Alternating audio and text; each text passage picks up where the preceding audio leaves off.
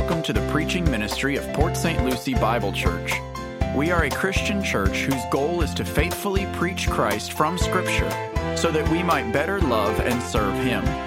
We pray that this message from God's Word would engage your mind with the truth and inspire your heart to obey Christ. Here's today's message. Folks, happy Easter. Happy Resurrection Sunday.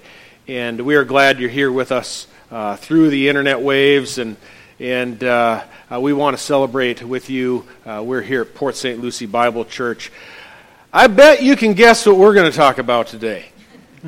Folks, He is risen. He is risen. And this resurrection, it has been a very dominant and essential doctrine of Christianity since the very beginning. It is right there with the deity of Christ, the virgin birth by Mary, the wonderful doctrines that we see contained in the Nicene Creed, the Apostles' Creed. It is so essential, the resurrection, not only a spiritual resurrection, but a physical, a bodily resurrection from the grave. All of these, deity of Christ, virgin birth, resurrection physically from the grave, are under attack today, again and again. But you really can't propose, folks, that you believe that God's Son rose from the dead after paying our sin debt on the cross, yet say there's just no way you can buy in that God's Son was born of a virgin by the Holy Spirit. You know, that's just incongruous. That spiritual duplicity to say, well, I can accept an empty grave, but I just can't buy into the other miraculous tenets of the faith. Christ resurrected as being raised from the grave is also referred to in Scripture as the first fruits. I'm going to ask you to, if you have your Bible with you handy, to turn both to 1 Corinthians chapter 15, put a finger there, and then also in Luke chapter 20. And we've been studying through the Gospel of Luke, and this next week we would have fallen upon the passage previous to what we're studying today, and that would have been the tribute to Caesar.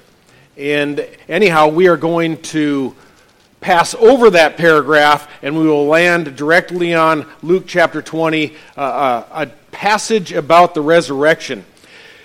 As I said, Christ's resurrection is often referred to as the first fruits.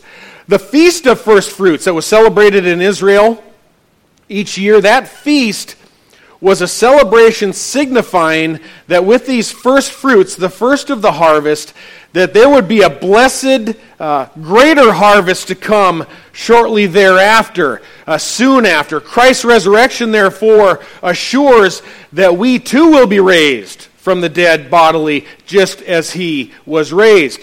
1 Corinthians chapter 15, verse 22 assures, as in Adam all die, that means as in Adam, we too as human, as sinners, in Adam we all die, so also in Christ all will be made alive. But each in his own order. Christ, the first fruits, He was first. After that, those who are Christ's, those who belong to Him at His coming. Then comes the end when He hands over the kingdom to God and Father, when He has abolished all rule and all authority and power. So Christ assures us that we will rise. There's no question to this. And due to our special Easter program today, we didn't have an opportunity in there, a spot to provide a dedicated scripture reading. So I'm going to give you the scripture reading right now from 1 Corinthians chapter 15. And as we read that, I'd like you to begin to discern just how essential this doctrine of the resurrection is to the Christian faith. From the beginning of the church, there were false teachers casting shade or casting doubt on the physical resurrection. So Paul the Apostle, in response, settles this permanently. States it like this: now if Christ is preached that He is raised from the dead, how do some among you say that there is no resurrection from the dead? But if there is no resurrection of the dead, not even Christ has been raised. And if Christ has not been raised, then our preaching is in vain. Your faith also is in vain. I.e., you cannot be saved, you cannot have salvation apart from believing in a Christ who has been raised. Moreover, he continues in verse 15, we are even found to be false witnesses of God because we testify against God that he has raised Christ, whom he did not raise, if in fact the dead are not raised. For if the dead are not raised, not even Christ has been raised. And if Christ has not been raised, your faith is worthless. You are still in your sins. Folks, resurrection is important. Then those also who have fallen asleep or passed away in Christ have perished. Then Paul summarizes by saying this, if we have hoped in Christ in this life only, we are of all men to be most pitied. Folks, that is the understatement of the ages. If we have hoped in Christ in this life only, we are of all men to be most pitied. No resurrection.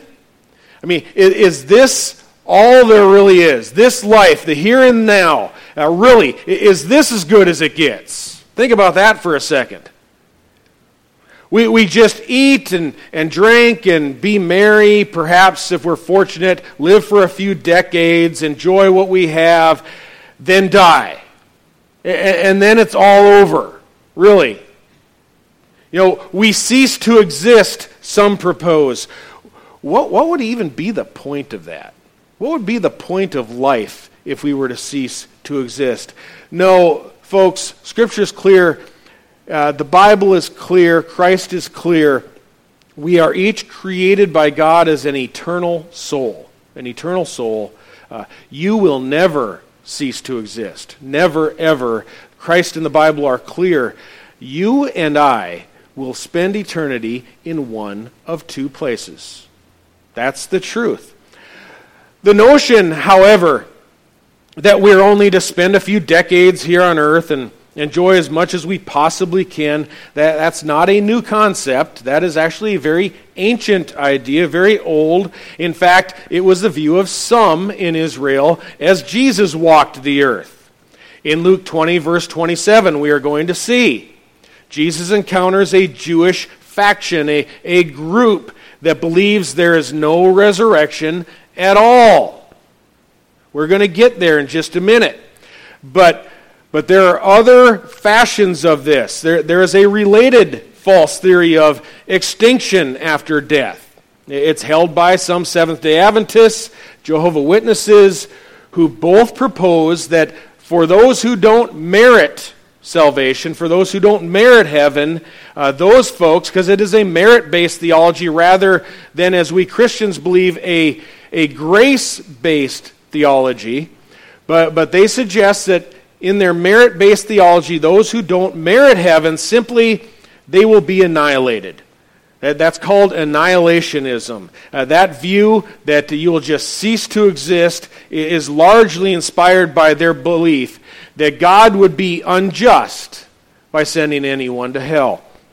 Now, folks, that idea lacks a basic understanding of not only Scripture, but God's holiness, His supreme holiness, as well as the spiritual depravity, the corruption, the wickedness of man. God is not unjust by judging those who are sinful and wicked. He is just when He judges those who are sinful and wicked. That their theology, it's a deficiency that's exposed when Jesus describes suffering in hell Himself. When He describes suffering in hell as being equally as eternal as the bliss experienced in heaven. Another problem arises when we recognize that these don't believe that Jesus saved them from a literal punishment in hell. If you are annihilated, you're not saved from a literal punishment for your sins. Instead, supposedly, Christ died on the cross to spare them from ceasing to exist. Now, folks, ceasing to exist doesn't scare me. I'm just going to be real honest with you right there. I'm perfectly fine with ceasing to exist. That doesn't horrify me.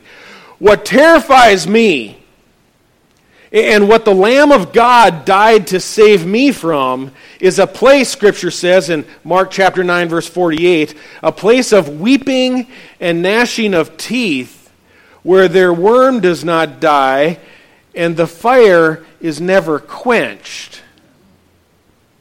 It is an eternal lake of fire, Revelation 20, verse 10, where they will be tormented day and night forever and ever, folks.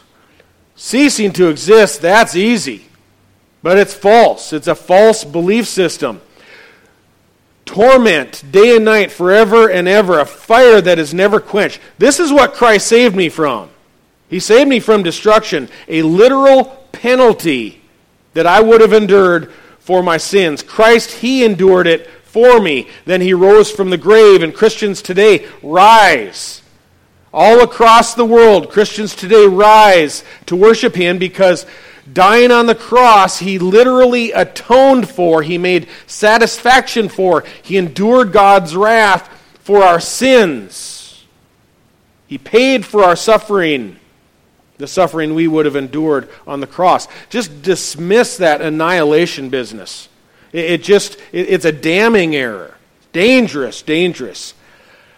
By comparison to that, though, that some will be annihilated and others will go on into heaven, by comparison, there's a Jewish faction that Jesus encounters in Luke 20, verse 27, that holds a different view than that, that there is no resurrection at all for anybody, for anyone.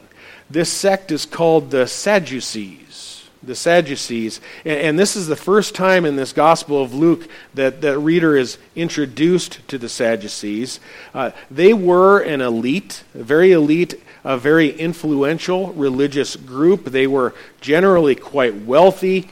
They were very successful. They poured all of their energy into amassing wonderful things in this world. Amassing these things in the here and now was their focus, because they didn't believe there was anything after death in the future. So they poured all their energy into the here and now. They wouldn't have accepted Jesus' teaching real well on store your treasure up in heaven, or don't bother filling your barns because you're just going to leave it all behind anyhow. They wouldn't have taken to that type of teaching very well at all.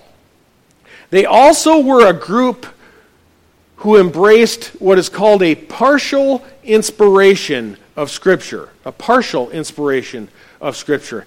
They only took the first 5 books of the Bible. Sometimes it's referred to as the Pentateuch. It is also referred to as the Book of Moses. The first 5 books, Genesis, Exodus, Leviticus, Numbers, Deuteronomy. They only took those 5 books as God's divine word. They did not embrace the prophets or the Psalms or Proverbs, any of the other Jewish scriptures, as authoritative. They might have seen them as somewhat helpful in ideas, but they did not view them as authoritative as the Word of God. The reason they didn't is because the balance of Scripture, other than those first 5 books, it interfered with their doctrinal conclusions, caused problems for them in what they believed. Sadly, Acts 23 verse 8 assures us the Sadducees say that there is no resurrection. That was what they were known for.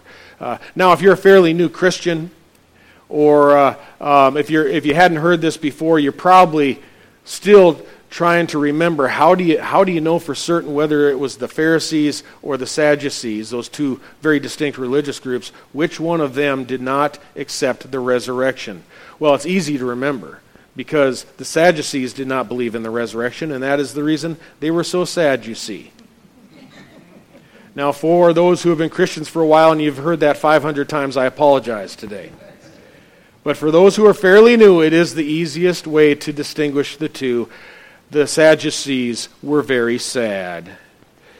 They were convinced. Sadducees were convinced that a resurrected afterlife, beyond the grave, beyond death, they were convinced that could not be defended from the book of Moses. They figured you couldn't find it there. So they would conveniently marginalize other scriptures that alluded to an afterlife. Now, this would never happen among Christians, would it? To dismiss other parts of Scripture. Oh yeah, folks. Oh yeah. We see strains of this virus all over Christendom today, all over the place.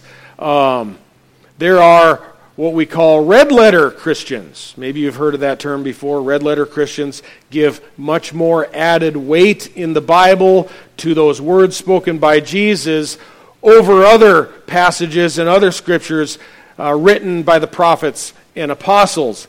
They do this primarily, there are varying reasons, but they do this because some of what the apostles write in the New Testament challenges their error in understanding. It somehow escapes their notice, however, that the words spoken by Jesus, the red letters, were recorded and written by these same fellas. The same fellas. The red ink is just something that publishers added for accent. They're written by the same guys. So it's easy to spot red letter Christians when you show them a difficult doctrine, one perhaps from Jude or James or Peter or Paul or the Old Testament especially. Their response is, yeah, but Jesus said, and then they will contradict what you just showed them. Be cautious of that. Be cautious of that, folks. They don't possess a consistent biblical theology cover to cover, Genesis to Revelation. They have to try to find a way to dismiss other parts of Scripture. In a similar error, some will say, I alluded to it briefly last week, some will say, I really like the New Testament, love the New Testament, read it all the time, it's just so encouraging to me, I love it, but they don't have much good to say about the Old Testament. No, I don't like that Old Testament. And it's often because too many things revealed in the Old Testament don't fit their belief system. They just don't fit nicely with what they've concluded. So they diminish the Old Testament and dismiss it as irrelevant. Folks, that was the mistake of the Sadducees. They dismissed portions of Scripture. These folks that dismiss anything other than said by Jesus or the Old Testament or any part of Scripture, they embrace a partial inspiration of Scripture. They might say things like, that whole idea of God destroying Sodom thing, that doesn't really mesh real nicely with my view of Jesus, so I'm really not going to buy into that. We just don't want to be judgmental, they'll say, or that whole story of Jonah, that big fish, they'll say, it's just so outlandish. How could we possibly accept that? Why would I waste my time trying to read and understand any of that stuff from the Old Testament? Well, maybe, just maybe, because Jesus said of the Old Testament Scriptures, it is these that testify about me. Maybe, just maybe, it's because Jesus said, this is found in Matthew 12, verse 40, he said, just as Jonah was 3 days and 3 nights in the belly of the big fish, so will the Son of Man be 3 days and 3 nights in the heart of the earth. Then we know in Jonah was raised. Jesus defended his own resurrection, his own promise and prophecy of a resurrection on what occurred with Jonah. The historical accuracy of Jonah. Jesus hinged his own resurrection on the historical accuracy of Jonah. Therefore, we can't honestly propose that Jesus died for sins, atoned for our sins on the cross, the Son of God himself, and then rose again, but then say, there's just no any way whatsoever with Jonah. Couldn't have happened. Or Noah. Or God could have never formed Adam out of the dust at creation. Folks, either at his at his sovereign design and power. Either God can do miracles or he doesn't. The resurrection, once you've accepted that, once you truly believe it in spirit, as our program was saying earlier, just not intellectually assenting to something, but by the Holy Spirit truly believe that Christ died for your sins, that you're convicted of your sins, not just in theory but in heart. When you've accepted the resurrection, every other miracle in the Bible, it's an easy downhill ride. It really is. Other parts of the Bible begin to fall like dominoes. This is one reason that true Christians have never had a problem accepting biblical inerrancy and what is called a plenary inspiration, rather than a partial inspiration, a plenary inspiration, meaning it's all God's Word, cover to cover. All Scripture is God-breathed. All is profitable. All is useful. God doesn't distinguish His Word one part from another. The New Testament surely arises from the prophecies of the Old Testament. Christ was prophesied in the Old Testament, and the New Testament is used as the proper lens to look through when properly interpreting the Old Testament. But when it's properly interpreted and properly explained, the Bible, Genesis to Revelation, never has an error and never contradicts itself when properly explained. Folks, that is proper theology. In contrast to plenary inspiration, those who dismiss parts of the Bible as being less authoritative rather than explaining them, they either have a deficiency of understanding or worse, something to hide. Enter, stage left. Wait, that direction. The Pharisees. The Sadducees. Entering the picture now is the Sadducees. They've got something to hide.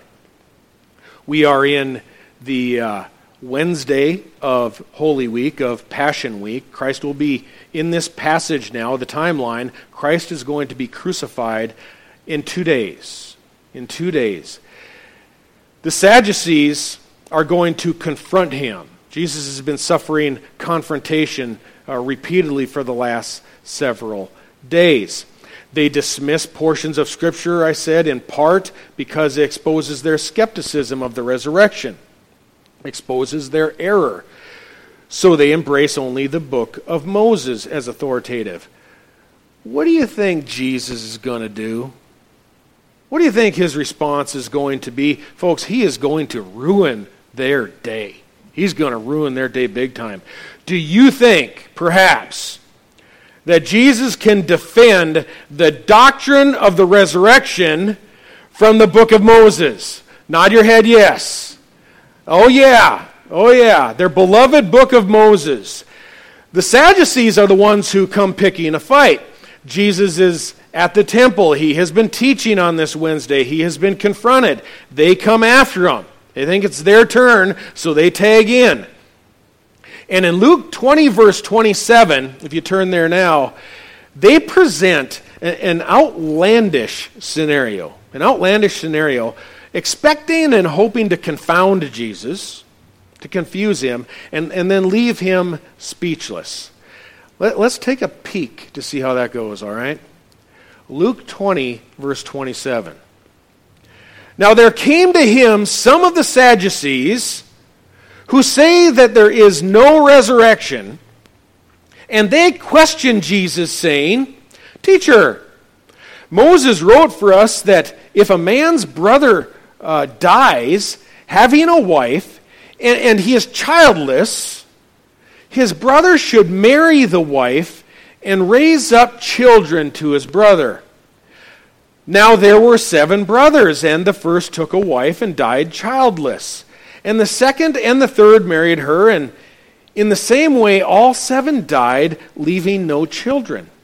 Finally, the woman died also, and they asked Jesus, In the resurrection, therefore, which one's wife will she be? For all 7 married her.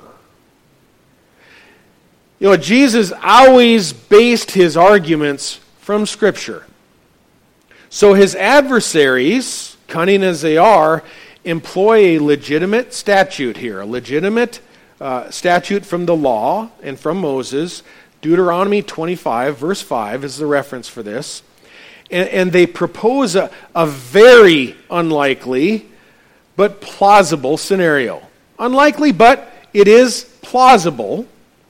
And then they ask Jesus, if there's a resurrection, explain to us how this works. The law did say if your brother were to die and the widow were left childless, that brother should marry the childless widow to raise up offspring in his brother's name so that his brother's legacy wouldn't be blotted out, that his name wouldn't be blotted out from the land. That is a legitimate statute. So in essence, their question is, and it's full of hidden sarcasm, their question is, well, whose wife then will she be? In this supposed resurrection, who's she going to be married to? And Jesus supplies this very pointed reply. Very straight, pointed, sharp reply. It's recorded beginning in Matthew 22, verse 29. And he says this, "You are mistaken and not understanding the Scriptures, nor the power of God." Folks, this was an insulting response to these Sadducees who prided themselves as religious elites as understanding of the Scriptures when they felt nobody else was. His reply also challenges, some people's erroneous understanding, erroneous perception of Jesus himself. There are many pseudo-Christians who would assert that Jesus was sort of a passive guy, kind of a very docile religious sage, pursuing world peace between men at any cost, kind of like a Gandhi of some sort who would never hurt a fly or insult anyone. And when facing hostility, someone portrayed Jesus as one just to roll over and play dead. Just a soft fella. Well, folks, that is a fictional Jesus that is born from the human imagination. That is not the Jesus that arises from the pages of Scripture. Jesus combats theological misunderstanding, the cleansing of the temple. He gets after it. He doesn't like people to be misled on things. So he would correct misunderstanding when it would come to him, or he would cross it. And he bases his arguments on very precise grammar. We're going to see as we progress through this passage. He bases his arguments today on precise grammar found in Scripture. He begins in verse 34 with this. After telling them that they were not understanding of the Scriptures, by the way, "The sons of this age marry and are given in marriage.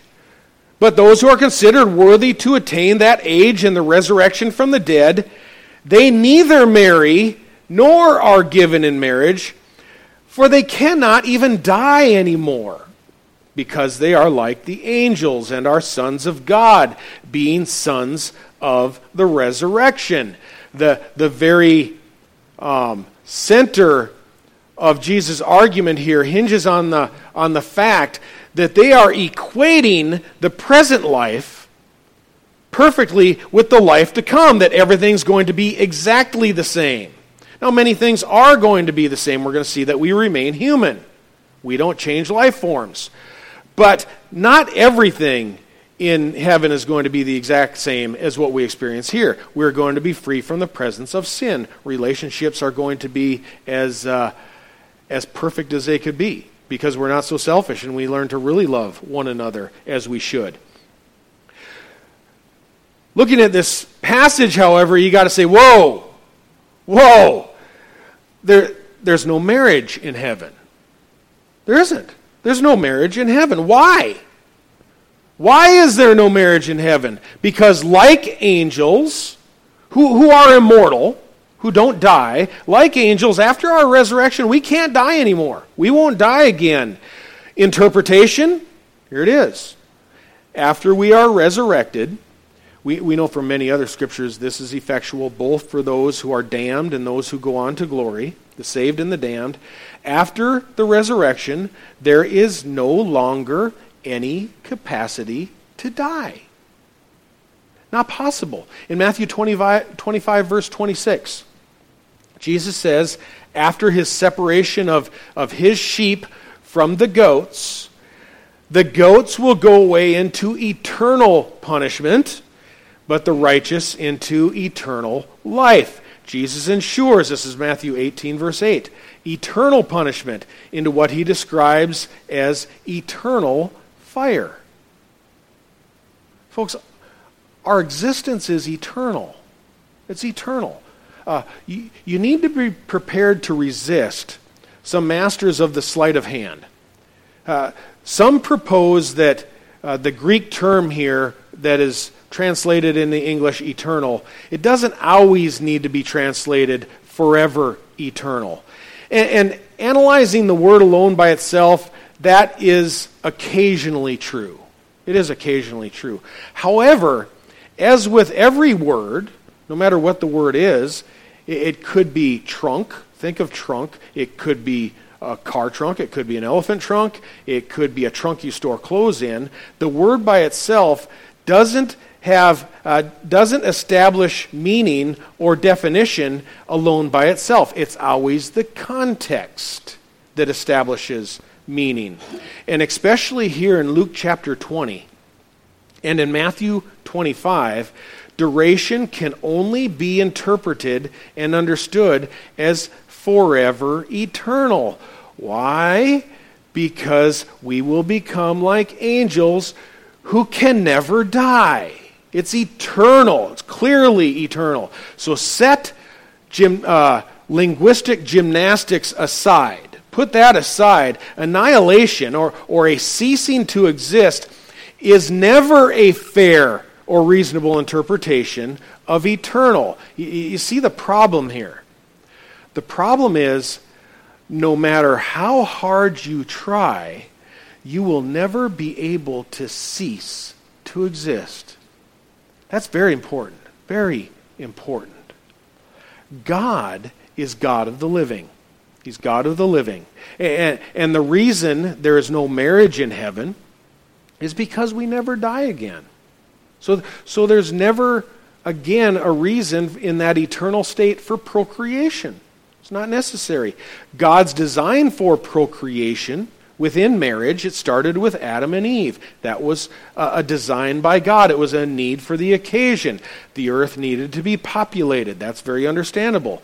In our redeemed state, our final state in heaven, procreation will no longer be necessary, no longer be allowed. We will experience intimate relationships without the presence of sin, relationships no longer strained by sin. And Jesus is crystal clear. We will not be married in heaven.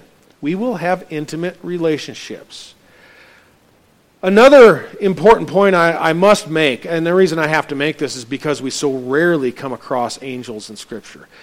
You really have to bring from different portions of the Bible a theology of angels. And we rarely cross this over the years, so I have to address this in this passage because it brings it up. Scripture is also crystal clear, folks. Humans, after we die, we never become angels. We don't become angels. We only become like angels in the state of our immortality. All right? Angels, they are a distinct order of creation, distinct from human. There were a specific number that God created before the fall, before Adam and Eve ate of the fruit. There were a specific number he instantaneously created, and they have never married or procreated. There has been a set number of angels from the very beginning. I fervently disagree, by the way. I'm not going to get far off sidetracked here, but this makes me firmly disagree with the sons of God reference in Genesis 6-2, if your mind went there. That somehow angels intermarried with mortals and created an offspring of some kind. No. Jesus says that angels do not marry. They do not procreate. But back to our passage. Humans do not, after we die, become angels. Doesn't matter what the Hallmark Channel or what Jimmy Stewart and his buddy Clarence tell you in Hollywood. That doesn't matter, folks. That's all Hollywood. Humans don't morph into angels. You know, there's so much disinformation on the internet and in Hollywood about the afterlife that does not arise from the pages of Scripture. I'm sorry, but I've got to bust this bubble. We don't become angels. We really don't. Humans also, after death, do not suddenly become all-knowing or omniscient. It's the quality of God. Omniscient means knowing all things. Grandma's not watching us. Grandma's not watching us, nor can she monitor all her family members, all her grandchildren, everybody at once. That's a good thing. That's a good thing. I imagine that she would be very disappointed with some of the things that we're doing. You know, probably all of us have that cousin Earl that Grandma would be very disappointed in if she could actually see what everybody is doing. Seeing what everybody is doing is omniscience. It is knowledge of everything. We can't see the dead. The dead can't see us, all right? Neither can the Virgin Mary nor any other beatified saint hear and answer your prayers. Only God can do that. Only God himself can hear your prayer, answer your prayer. Only he is all-powerful. Only he knows everything. So thankfully, Grandma remains human. Okay? That's a wonderful thing. And she can only see and enjoy the glory of heaven that is revealed in front of her, just as we can only see our current state on earth right now as it's revealed in front of us. You know, even God's angels are not omniscient or omnipresent or all-powerful. Christians don't morph into new spirit forms after we die. And this is the reason I go here, not only because the text demands it. Here's the problem, and here's the reason I'm willing to spoil everybody's fun. Christians need to stop assigning God's exclusively divine attributes to common people. Folks, that is what Greek mythology does. Assigns God attributes to people. People in heaven don't hear us. Mary, I'm sorry, does not hear you when you're praying the rosary. That's false. It deifies man. It diminishes God by assigning his supreme attributes to man. It deifies man. It diminishes God. Even the angelic realm is not omniscient, omnipotent, all-knowing, all-powerful, present everywhere. We give Satan way too much credit. He isn't omnipresent. He isn't everywhere all the time. He's not God. He's a created being of God. He can't see all of us all the time. What we share with angels, according to this passage, is immortality. Immortality. We can't die. Unless Christ returns beforehand, before our natural death, we all physically die. But we never spiritually die and cease to exist. There can be a spiritual separation from God that can be described as a death, a spiritual death, but we never cease to exist. Contrary to the Sadducees, we will all be resurrected and never to die again, ever. The question is, where will you spend eternity? That is the question, because you surely will be resurrected. You don't have any choice in that. And to prove this point, Jesus directs the Sadducees. He directs their attention to a very inconvenient place, very inconvenient for them, the book of Moses. The book of Moses. That book that they so dearly embrace. And in Luke chapter 20, verse 37, Jesus says this, "But that the dead are raised, even Moses showed in the passage about the burning bush. And that's Exodus 3, verse 6, where God spoke to Moses saying, I am the God of your father, the God of Abraham, the God of Isaac, the God of Jacob. Now, all of that is written and expressed in the Hebrew present tense. God doesn't propose he was or that he used to be the God of those previous generations, some of which died 400 years earlier. He assures Moses, I am their God, and they live to me. They'll always be mine.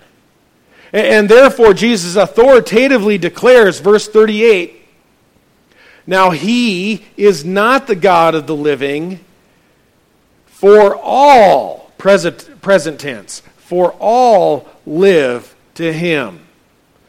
Notice, he is God of the living, and all still live to him. That is an unequivocal statement, asserting that Abraham, Isaac, Jacob, all still live to God. Therefore, they all still, in glory, worship God in heaven. Jesus' statement, that statement also dismisses any notion of a soul sleep. That somehow after we die, we just kind of go into a comatose state until Christ returns. No, that's not right either. We don't go into a soul sleep.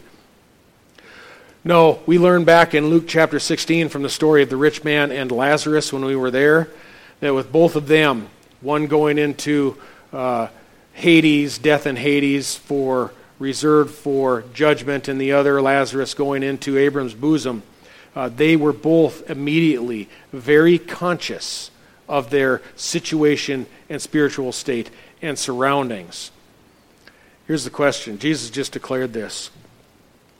Do the Sadducees offer a rebuttal? Well, there were some religious lawyers there. They're called scribes. They weren't distinctly Sadducees. They were religious lawyers, and they were present, and they could only commend Jesus for giving such a powerful argument for the resurrection from the book of Moses. They said, Teacher, you have spoken well. Yeah, they were impressed. But as for the Sadducees, this was devastating for them. Completely devastating. John MacArthur writes this: they had concocted their best assault in a vain attempt, and Jesus had dismantled it. Further, he had exposed their ignorance of the Pentateuch, the book of Moses, by showing that it, like the rest of Scripture, does teach the reality of the resurrection. That's what the whole Bible teaches, that we are going to be resurrected. Sadducees were done. They were finished. We don't hear any more from the Sadducees in all of the Gospels. They don't bounce back from this during Jesus' after this point. For verse 40 says this: they did not have the courage to question him any longer about anything. Yeah. They just tagged out of this fight. They're done. And Matthew chapter 22 says that the crowds who heard Jesus heard him speak, they were once again astonished at his teaching. And word got out to the Pharisees that Jesus had permanently silenced the Sadducees. All right? He silenced them. That's the word the Pharisees got. So now they're next to get in the ring. It's time for them to tag back in again. They're actually up in the next passage. So good luck, right? Good luck. Folks, Jesus is God of the living, not of the dead. The resurrection is not something new from the New Testament that Jesus and his followers conjured up.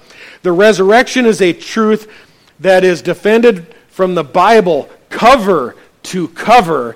And on the third day when he arose, Jesus proved to be the first fruits of the resurrection of all of us to follow, all of us to come. And for all who repent of their sins, who turn from their sins, have a rebirth, a trusting in God, a turning to God, and believe in Christ and confess Him as Lord to all who follow Him, not in this life alone, we will follow Him throughout eternity. Praise God. We will follow Him throughout eternity, for He is the God of the living. For if we have hoped in Christ in this life alone, we are of all men to be most pitied. All to be most pitied. What a hopeless life it would be to live only for this time, only for this life. The resurrection, his historical records, as we're able to look back on extra biblical records and through history and through the Bible, records that living for this life alone, that's how the Sadducees lived. For today, not for tomorrow. This life they felt was the only experience they could enjoy. It's not. It's not. They were the social elite, most focused on amassing much wealth, achieving much status and recognition in their life. And those things assure, that attitude assures they did not believe in a life to come. By the way they lived, they proved they did not actually believe in a life to come. He who dies has the most toys wins. No, doesn't work out that way. Sound like anybody you know? We know folks like this. Next week, we'll be backing up one paragraph to the tribute to Caesar. We are going to learn to offer God what is God's. That's what's next, because there is a life to come. What an empty life, gathering stuff. This is the real reason they were so sad, you see. They had nothing beyond the grave to look forward to. We hope that doesn't describe you. We should be glad that Jesus is not dead, but He is living. Resurrection is what we celebrate every Easter. The resurrection of Christ from the grave. And He is a promise of what comes for us. There is an empty grave. God is pleased with Christ's substitution. He died for the sins of all who believe. Do you believe? Do you believe? You too, if you do, will be resurrected. You have no control over that. You're going to be resurrected, one place or another.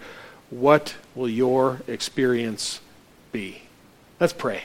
Father, what an astonishing passage to look at this and to know, Lord, with confidence that there is eternal life, that we will be resurrected, that the end is not just ceasing to exist, but, Lord, a powerful resurrection. Christ has proven that on this day, 2,000 years ago right about that time.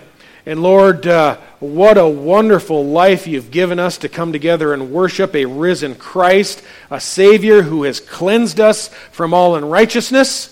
As we turn to Him and trust in His sacrifice. Father, we pray for those watching, those amongst us, our family members. If there's anyone who is doubting before today, that, Lord, you would have sent your Spirit to make them alive and new to you. In Christ's name we thank you. Amen.